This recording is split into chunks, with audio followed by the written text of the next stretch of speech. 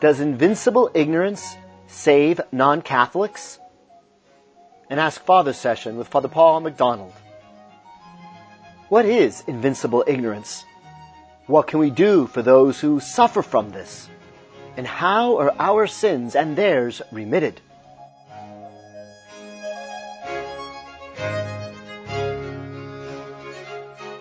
Hello, dear friends. You have reached the Ask Father service of the Fatima Center. You can visit the Fatima Center online at fatima.org, where you will find awesome and wonderful resources and treasures of Catholic faith and devotion, and, essentially, the integral truth about the Fatima message and event. Nothing added, nothing taken away. So please visit fatima.org. And while you're there, you might please let Our Lady guide your hand as you make out the check, as Father Gruner used to say. You might consider making a generous donation to this apostolate, upon which, that is to say, upon the Fatima message to which we are contributing and for which we are working, depends the salvation of millions of souls, right? And peace in the world. So our question is, what is what is invincible ignorance, and does it really save non-Catholics? So let us pray for grace from the Holy Spirit. In the name of the Father, and of the Son, and of the Holy Spirit. Amen. Holy Spirit, inspire me. Love of God, consume me. Along the true road lead me. O Mary, my mother, look upon me. With Jesus, bless me. From all evil, from all harm, from all illusion, deliver me. Come, Holy Spirit, fill the hearts of thy faithful, and enkindle in them the fire of thy love. Holy Mother of God, pray for us poor sinners, now and at the hour of our death. Amen. In the name of the Father, and of the Son, and of the Holy Spirit. Amen.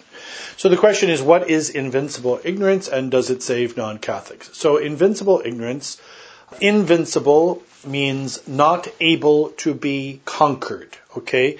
The person is unable at this moment to get out of this state of not knowing something, even knowing something which in the broad picture they should know, but at the present moment it's not their fault that they know, or it's not so much their fault that they know. So basically, invincible ignorance is not knowing something, and it's not your fault that you don't know it.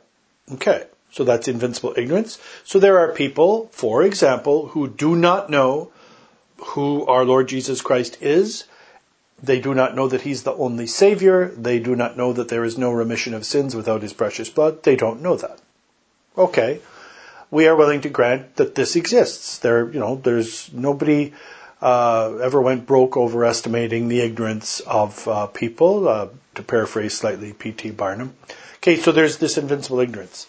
And does it save non-Catholics? No. Ignorance is the lack of knowledge. How can that save? Nobody is saved, Catholic or non-Catholic, apart from the grace of God given by the Holy Spirit and through the angels and saints in different ways, okay? Nobody is saved without the precious blood. So invincible ignorance as such is not a sacrament, nor is it the equivalent of a sacrament. So, first of all, ignorance is a bad thing. Not knowing what you should know, what you need to know, what God came down to earth to reveal, having already started on it through our first parents in the primitive revelation given to the human race, and then starting with Abraham, our father in faith, down through Moses and the prophets, culminating in our Lord Jesus Christ, who was and is the way, the truth, and the life. The truth will set you free. So ignorance is not a good thing, and the fact that it's invincible, I'm very glad for the person in invincible ignorance that it's not his fault or her fault that they don't know what they need to know. Okay, so it's not a sin for them that they don't know that. Okay, but what about their sins? Because the invincibly ignorant person might not be sinning today in not joining himself to Christ, not seeking baptism in the Catholic Church. Okay, so it's not a sin. But what about his other sins? How will they be remitted? Ignorance does not remit sin. Sometimes ignorance contributes to sin, but we were talking about invincible ignorance. So no, it doesn't save anyone. It just means that they're not personally guilty, formally, in a formal manner guilty, the way the moral theologians use that term. They're not actually guilty of the fact that they don't know this truth or that truth. But how does that save them? Only the grace of God can save them.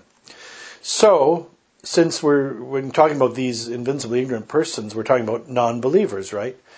What Saint Therese of the Child Jesus of the Holy Face used to call les pauvres incrédules, the poor unbelievers. Oh yes, they most certainly are. So let the practical thing that we take from this be the following. Pray. Offer sacrifices.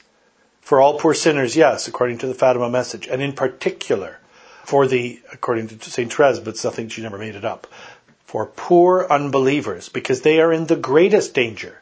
Because without faith it is impossible to please God and to be numbered among His children.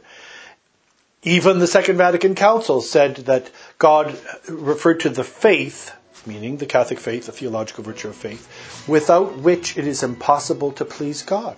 This has not been changed, nor can it be changed. So please, please, please, in your rosaries, your sacrifices, your other prayers, when you have our Divine Lord inside you after Holy Communion, please pray for the conversion, the enlightenment, and the salvation of all poor unbelievers. To this end, may the Holy Spirit strengthen you to do that, and I give you the blessing of the Father, and of the Son, and of the Holy Spirit, now and forever and ever. Amen.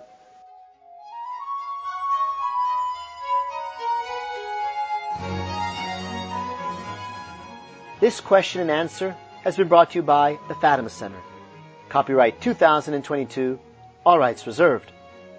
To send Father a question or to support this vital apostolate with a donation, please visit our website at fatima.org or call us at 1-800-263-8160. It is our prayer that by the intercession of Our Lady's Immaculate Heart, this answer may help you to know, love, and serve God better. St. Mark the Evangelist, pray for us.